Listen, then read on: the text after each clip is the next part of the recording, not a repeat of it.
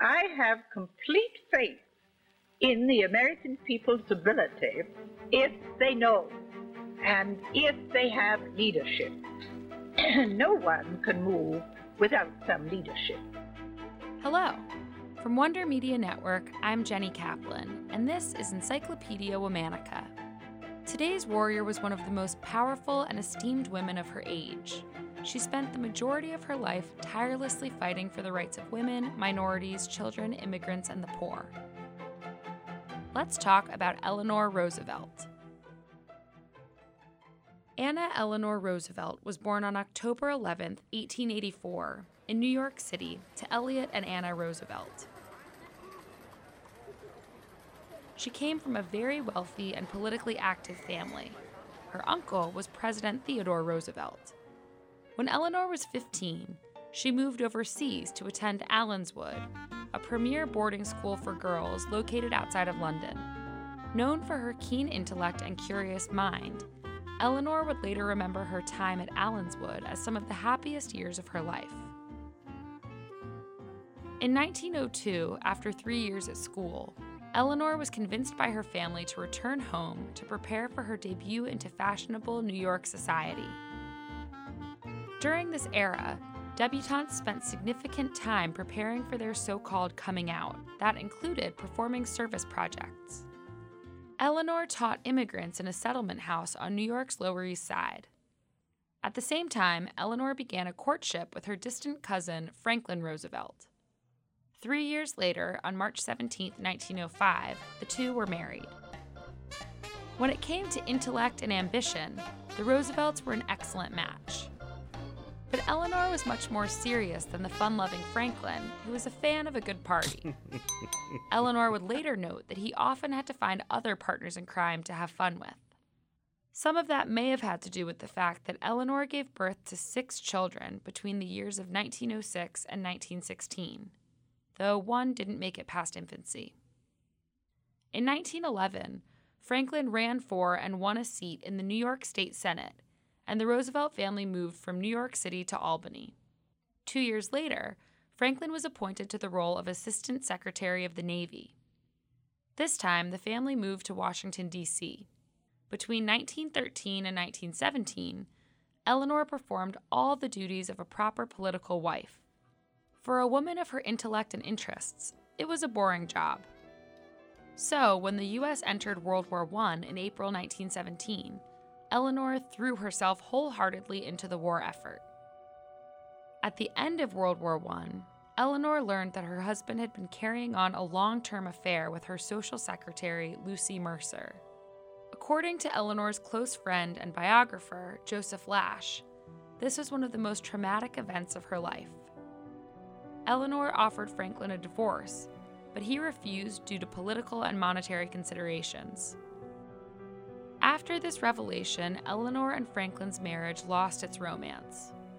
The two fell into an amicable pattern of keeping their own, often separate schedules while maintaining a united public front.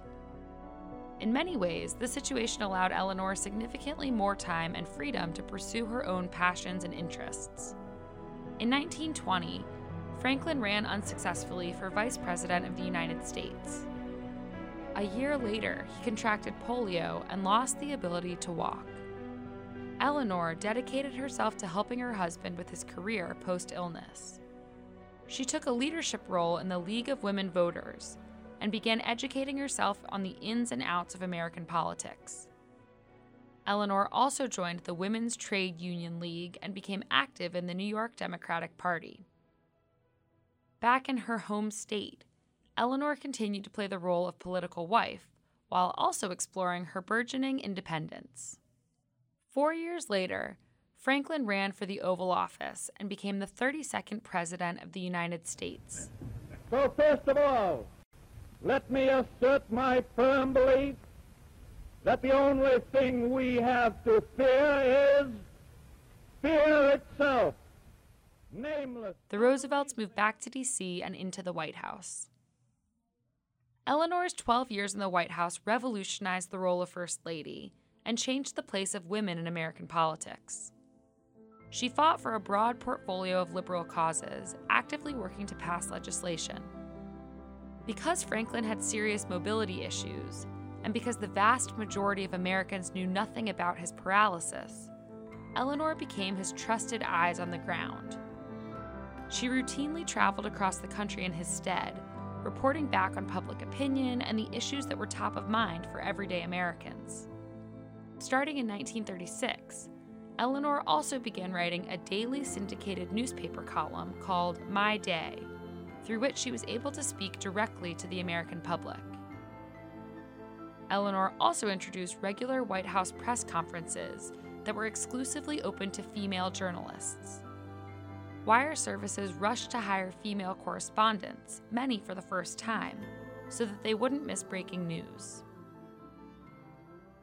Eleanor did more than just talk.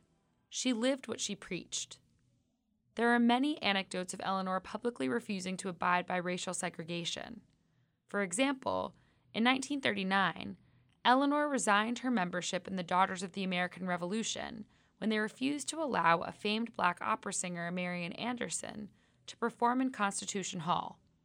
75,000 massed before Lincoln Memorial to hear Marian Anderson, colored contralto, make her capital debut at the great Emancipator Shrine. Refusal of the DAR to let her use their hall. Instead, Eleanor arranged to have the concert at the nearby Lincoln Memorial, and it turned into a massive celebration attended by more than 75,000 people. Eleanor was also the primary mover behind the creation of the pioneering Black Cabinet of the Roosevelt administration. In 1945, during his fourth term in office, Franklin Roosevelt died in Warm Springs, Georgia. After Harry Truman was sworn in as the new president, he appointed Eleanor as a delegate to the United Nations. Eleanor continued her advocacy throughout her life. She wrote books and articles and gave lectures around the world. In 1961, Eleanor was appointed to chair President Kennedy's newly formed Commission on the Status of Women. The following year, Eleanor died of tuberculosis. She's buried at Hyde Park in New York. Eleanor Roosevelt is remembered as a champion for human and civil rights and is one of the most important American political figures of the 20th century. As always, we'll be taking a break for the weekend. Tune in on Monday for the story of another warrior. Today's episode is brought to you by Bossy Cosmetics, a mission-driven company focused on the empowerment of working women to look, feel, and do good through cruelty-free makeup, exciting and topical content, and essential services such as coaching and styling. Bossy is unique in affirming the ambitions of working women around the world.